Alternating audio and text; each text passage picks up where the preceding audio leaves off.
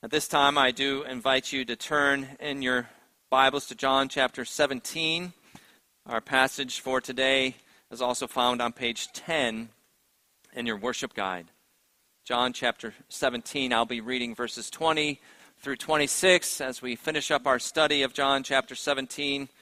And as I read, I would once again remind you that this is indeed the Word of God. It's true forever. It's a life-giving, precious gift. And I pray that we all will receive it as such this morning. I invite you to stand for the reading of the Word of God. Jesus prays the end of his prayer here in John 17. I do not ask for these only, but also for those who will believe in me through their word, that they may all be one, just as you, Father, are in me and I in you, that they also may be in us, so that the world may believe that you have sent me. The glory that you have given to me, I have given to them, that they may be one, even as we are one. I in them and you in me, that they may become perfectly one, so that the world may know that you sent me and loved them even as you loved me. Father, I desire that they also, whom you have given me, may be with me where I am, to see my glory that you have given me because you loved me before the foundation of the world. O righteous Father, even though the world does not know you, I know you, and these know that you have sent me. I made known to them your name, and I will continue to make it known, that the love with which you have loved me may be in them, and I in them. This is the word of the Lord. What Jesus prays for us here in John 17 is truly filled with treasure. We could think of it as a bag full of precious jewels. And we have just a short time this morning to enjoy them. Now, we could spend all of our time on just one jewel of truth, examining it, appreciating its beauty. But what I aim to do this morning is just take a few of those jewels out of the bag and set them on the counter and highlight the splendor in each one. So the first jewel will be this: Jesus prays for you. Beloved, Jesus knows you. He knows you by name. He knows everything about you, and he loves you, and he prays for you. And what he prays, he provides. He does what is necessary to answer his own prayer. So the things that he prays, that we'll look at, the things that he wants for you, he will also make happen. Second jewel, Jesus wants us to be one. He actually brings us into the oneness that he shares with his Father. Now, you will have to listen carefully, because that almost sounds like heresy. I am not saying that Jesus makes us gods or that he brings us into the Godhead, but he does bring us into the fellowship, the love of the triune God. This is amazing. And I don't think we have any clue how wonderful it is, or what it truly, really means. Third jewel, Jesus wants us to be with him. Jesus wants us to be with him where he is, to see his glory. And he wants this for both your joy and for his joy. Beloved, there's a greater joy to come for both us and for Jesus. And then we'll bring all these jewels together in a closing wonder of wonders. Jesus wants all the world to know that he was sent by the Father to bring us into his eternal relationship of love. And he does everything that is necessary to make this happen. So those are the jewels we're going to look at this morning. I once heard a pastor say that he was almost embarrassed at the amount of riches that Christ had lavished upon him. Have you ever felt that way?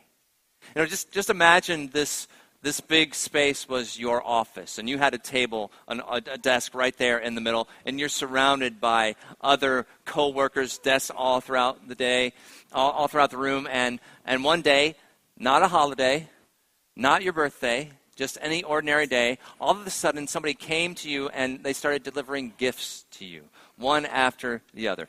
Balloons and flowers and chocolates and your favorite lunch, and you just started to pile them up on your desk, and they just kept coming and coming, filling all the drawers of your desk. Now you have to start putting them around you on the floor, all around your desk, and they come one after the other, and there's just a lineman of delivery people all throughout this room, out the doors, out into the parking lot, all the way out to the meeting house, all the way down Crable Church Road. There's no end in sight. It just keeps coming and coming and coming, one gift after the other. They start to fill up the entire space. You now have to start putting them on other people's desks. And the gifts just keep getting more wonderful, better than the one before. New shoes, a new backpack, a new watch, a new chainsaw. Better and better and better. Filling up the entire room. Beloved, what God has given us is more wonderful than you can imagine. It is better than any and all material gifts you could ever receive. Our God is a generous giver. I said this prayer is filled with jewels. We can't look at all of them this morning. One of them we haven't even mentioned. If you go back and read John chapter 17, you will find Jesus used the word give or given or gave 12 times in this prayer. Our God is a generous giver, and every gift he gives us is undeserved. Undeserved. And what he primarily gives us is himself. The Almighty God gives us himself. The love of the Father. The fellowship of the triune God. Do you remember Luke 12:32? Jesus said, "Fear not, little flock, for it is your Father's good pleasure to give you the kingdom." This is your God, a generous giver. The riches God has lavished on his children, they are more and they are better than you know. So let's take a look at a few of these jewels together. First, Jesus prays for you. And most of this first jewel I've taken directly from Michael Reeves' excellent book, Delighting in the Trinity. If you want to read a short but excellent book, I highly commend that to you. But John 17, as you may know, is often referred to as Jesus' high priestly prayer. For Jesus is our great high priest. He is the one that all the Old Testament priests pointed to. And for us to appreciate the significance of what Jesus does in this prayer, both what he prays for and what he's about to do on this night when he will be betrayed into the hands of evil men, and he'll be nailed to the cross.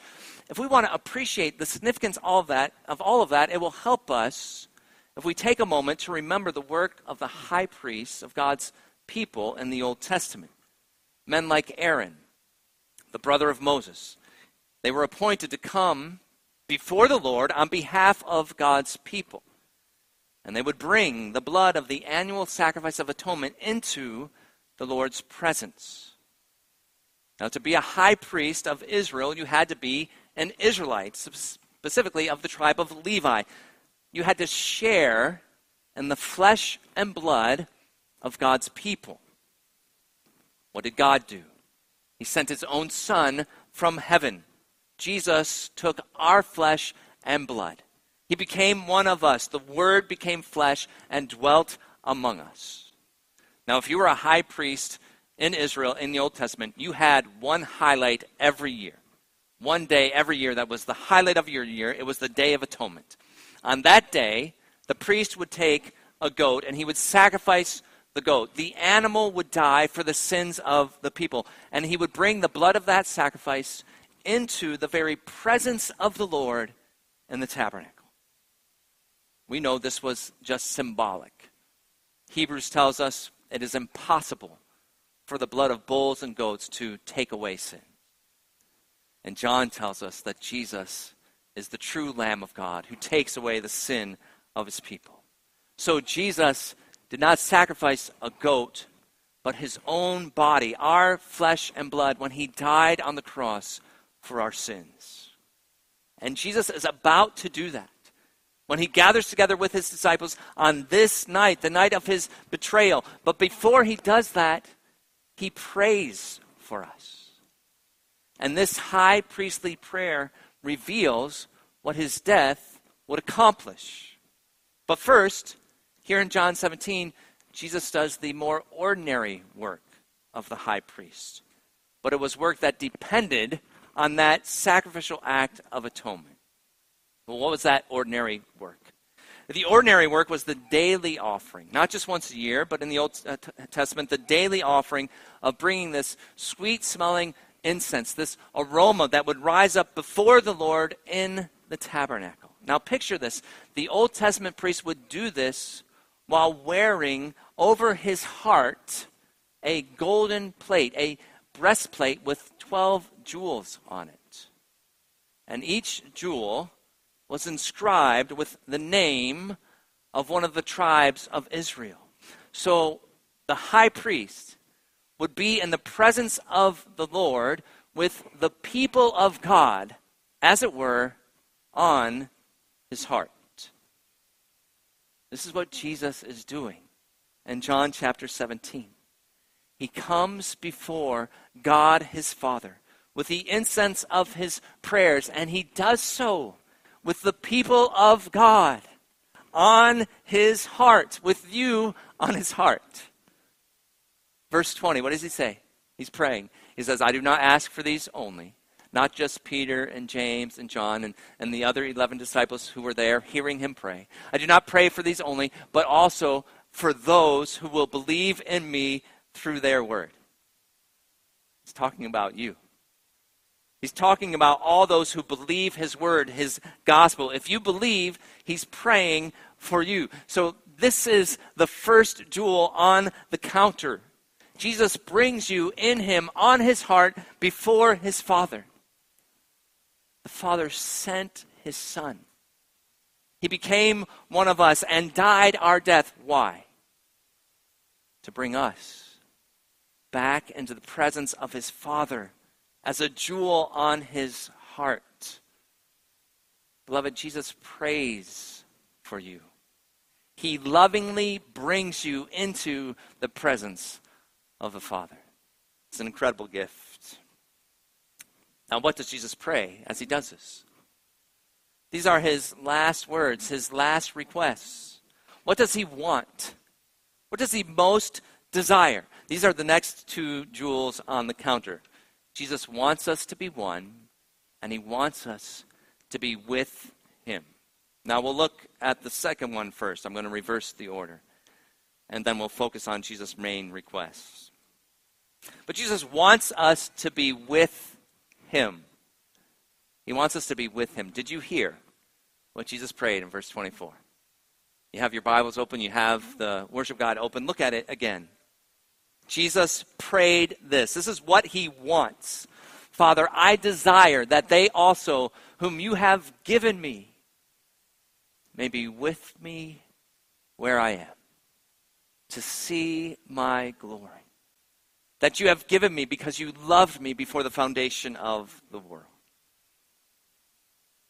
When we began our study of John, we looked at chapter 1, the prologue, the introduction. And in verse 18, we are told that Jesus is at the Father's side. He is eternally in the loving presence of the Father. And Jesus wants all believers there with him. He wants you there with him.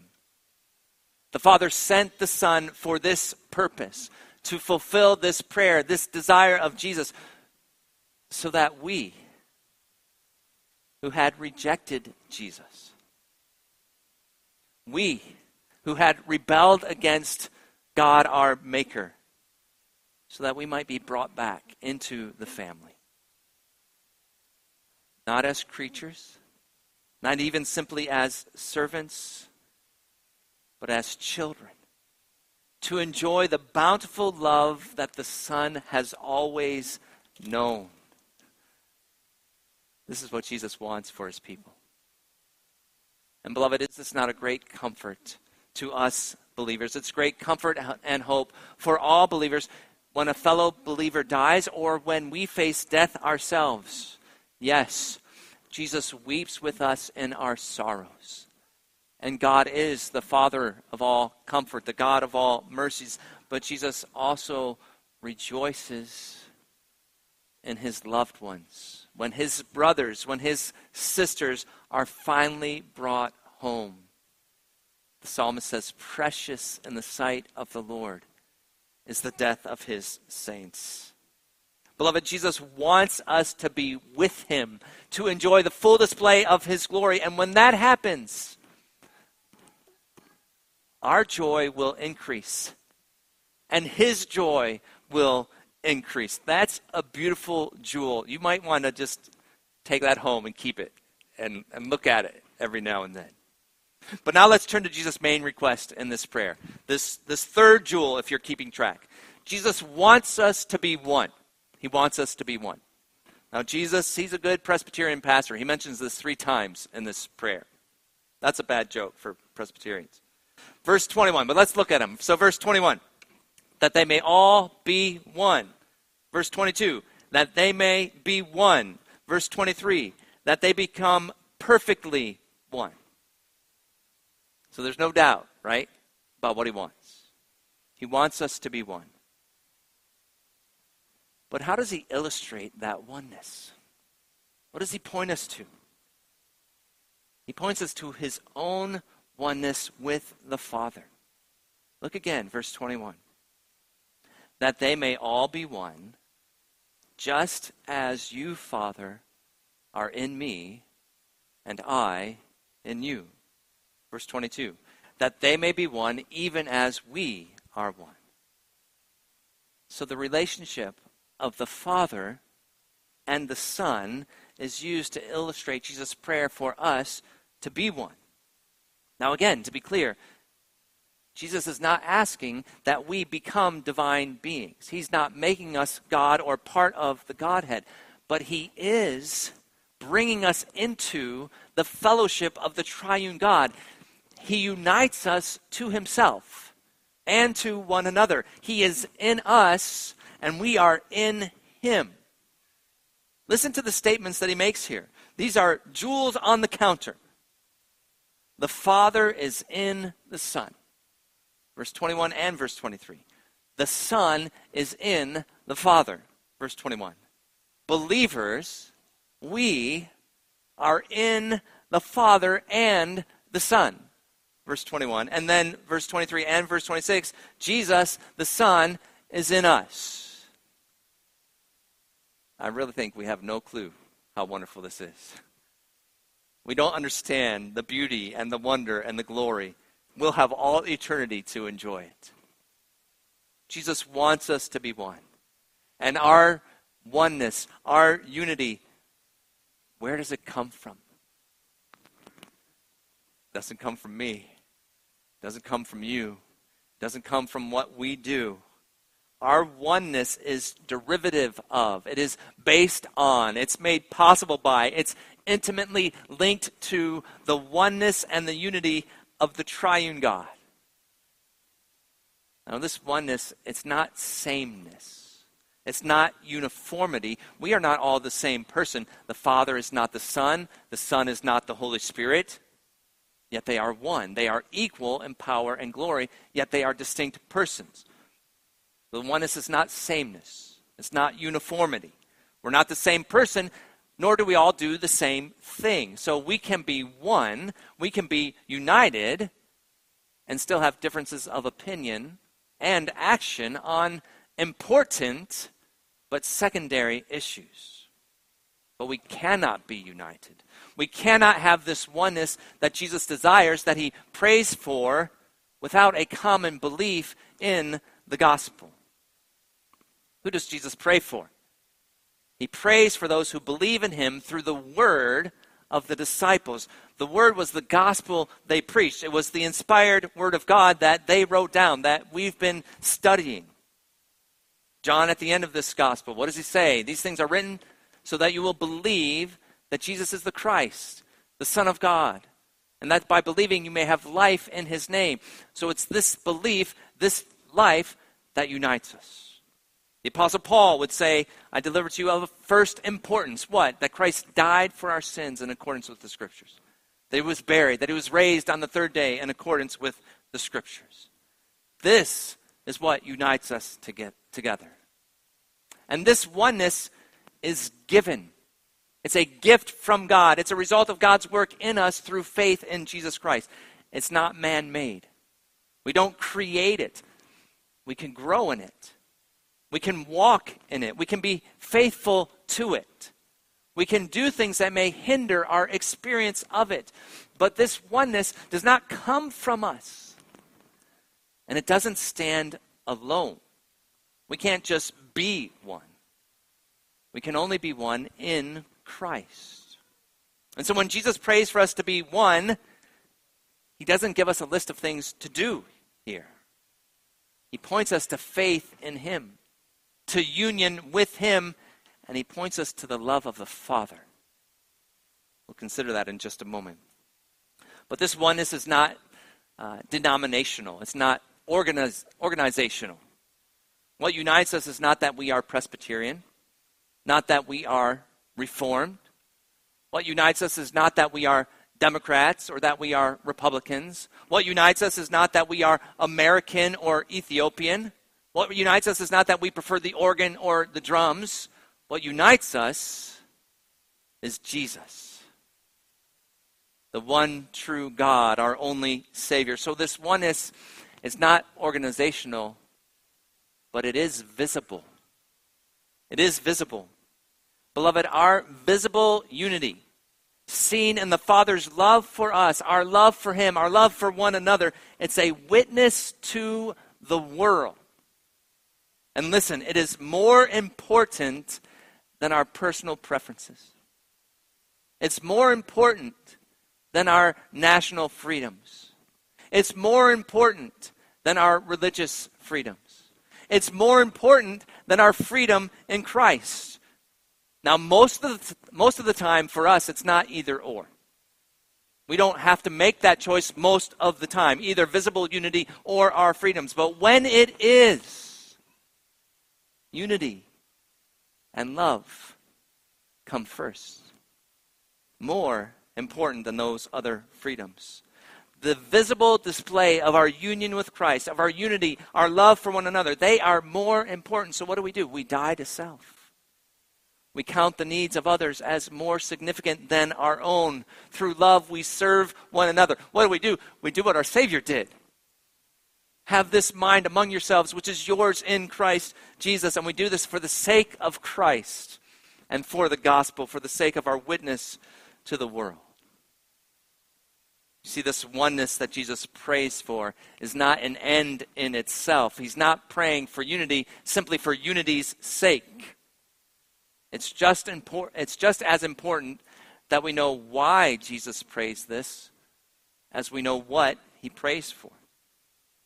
And so we come to the last jewel on the counter. And this is the one that brings all the rest together. This is the wonder of wonders. Jesus wants all the world to know that he was sent by the Father to bring us into his eternal relationship of love. And he has done everything that is necessary to make that happen. He's done all that is necessary. Jesus prays that we will be one because he wants all the world to know that he was sent by the Father. He says this twice in his prayer. In verse 21, they will be one so that the world may believe that you sent me. He says it again, verse 23, so that the world may know that you sent me. The world needs to know that Jesus is the only Savior. That he is the one sent by God the Father to save them from their sins. That he indeed is God in the flesh.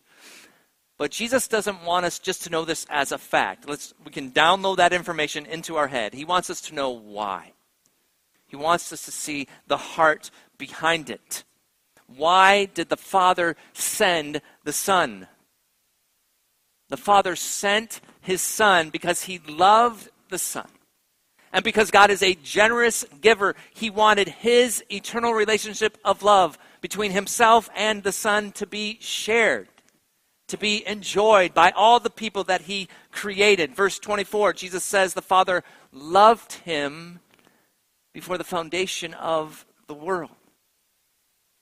So before God ever created the world, what was he? What was he doing? He was a father loving his Son.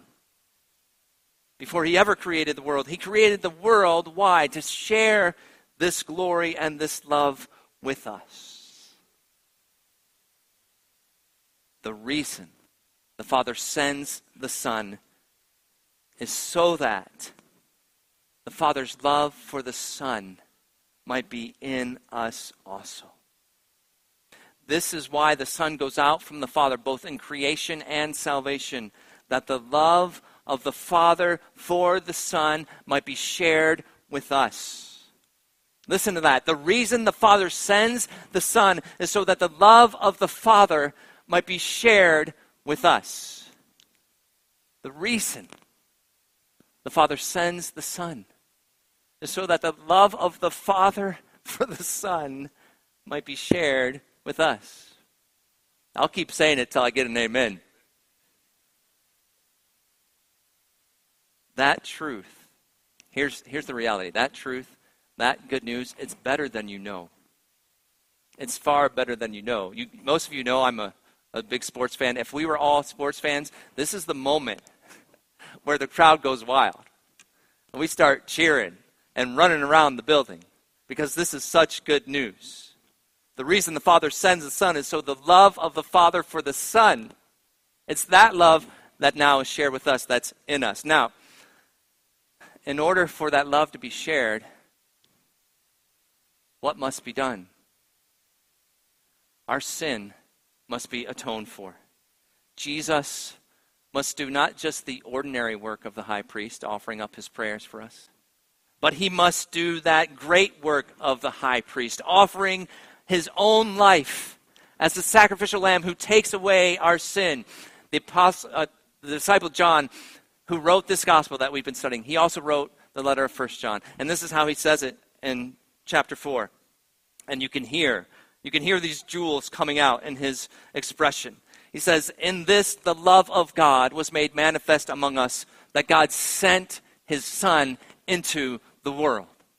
The love of God on display. And this, the love of God was made manifest among us, that God sent his Son into the world. Why? So that we might live through him. And this is love. Not that we have loved God, but that he loved us and sent his Son to be the propitiation for our sins. Now that's a big word, propitiation. We looked at it when we studied 1 John. It basically means this. Propitiation is a sacrifice that bears the punishment for our sins in our place. So that instead of God's wrath being on us, what we rightly deserve for our rebellion and our rejection of him, instead of his wrath being on us, Jesus has taken that wrath in his own body on the tree. He's turned it aside. So now what is on us? The love of the Father for the Son. The love of the Father for the Son is on us. His favor is on us. Beloved, what Jesus prays for, he provides. Now, how does he make all this possible? Verse 22. The glory that you have given to me, I've given to them. The glory you've given to me, I've given to them, that they may be one even as we are one.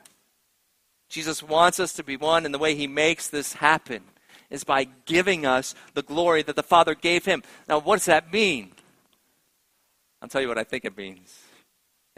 It's more wonderful than I know. But I think there are two primary ways that Jesus does this.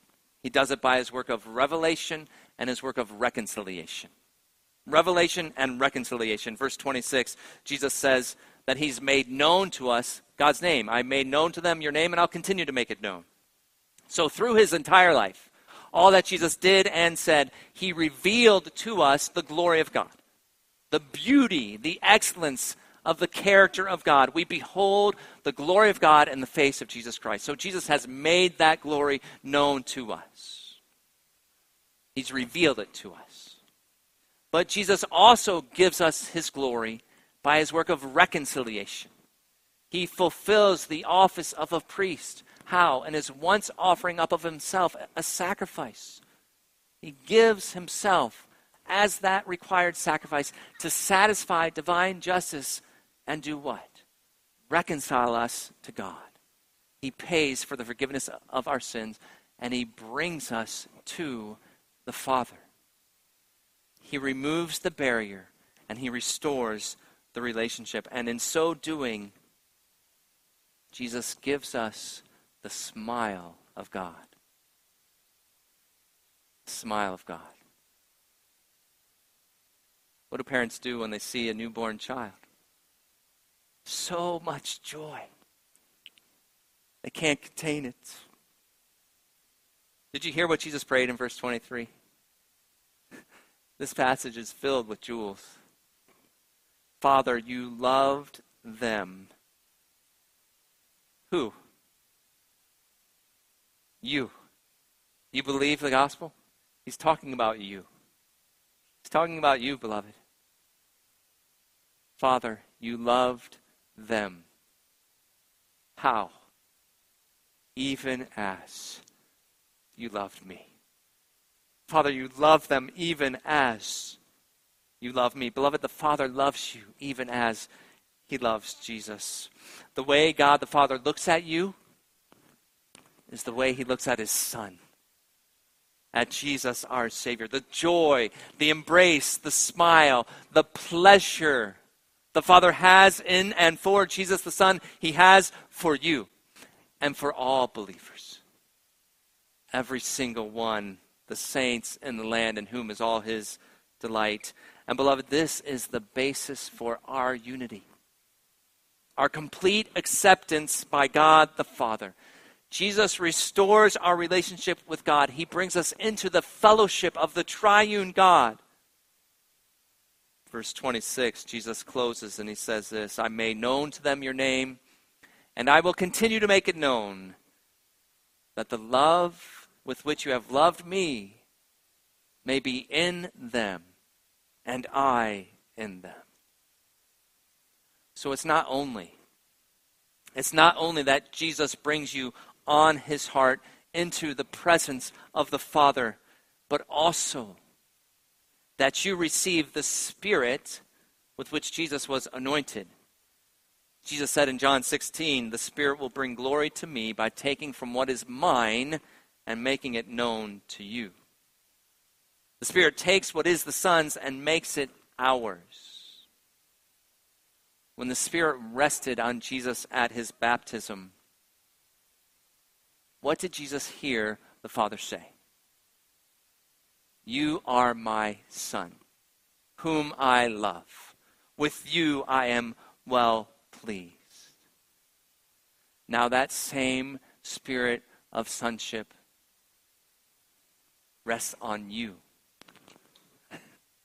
God is a generous giver, beloved.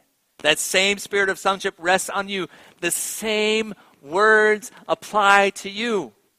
They are true of you. Let's not listen to our adversary. He's a liar. Let's listen to the Word of God, to what our Savior says. Beloved, you are the Father's child whom he loves. With you he is well pleased.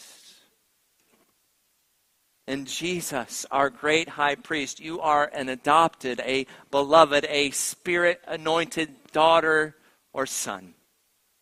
So, beloved, as the Son brings you on his heart into the presence of the Father with their Spirit on you, you can cry boldly with joy, amen, Abba, Father. Their fellowship, the fellowship of the triune God, you now freely share. You can understand why I say we have no clue what this means. I cannot wrap my mind around this. I thank you for allowing me to meditate on this all week long. It's just incredible. Their fellowship you now freely share. The Most High is your Father. Jesus the Son is not ashamed. Hear that. I don't know who needs to hear that this morning, but he is not ashamed to call you brother, to call you sister. He delights in you. And the Spirit is your comforter and the seal of your salvation. The triune God has sent his Spirit on you to guarantee that Jesus' prayer will be answered. Where does he want you? With him. He sent his Spirit to guarantee it. He's going to bring you home. Beloved, you share in their oneness.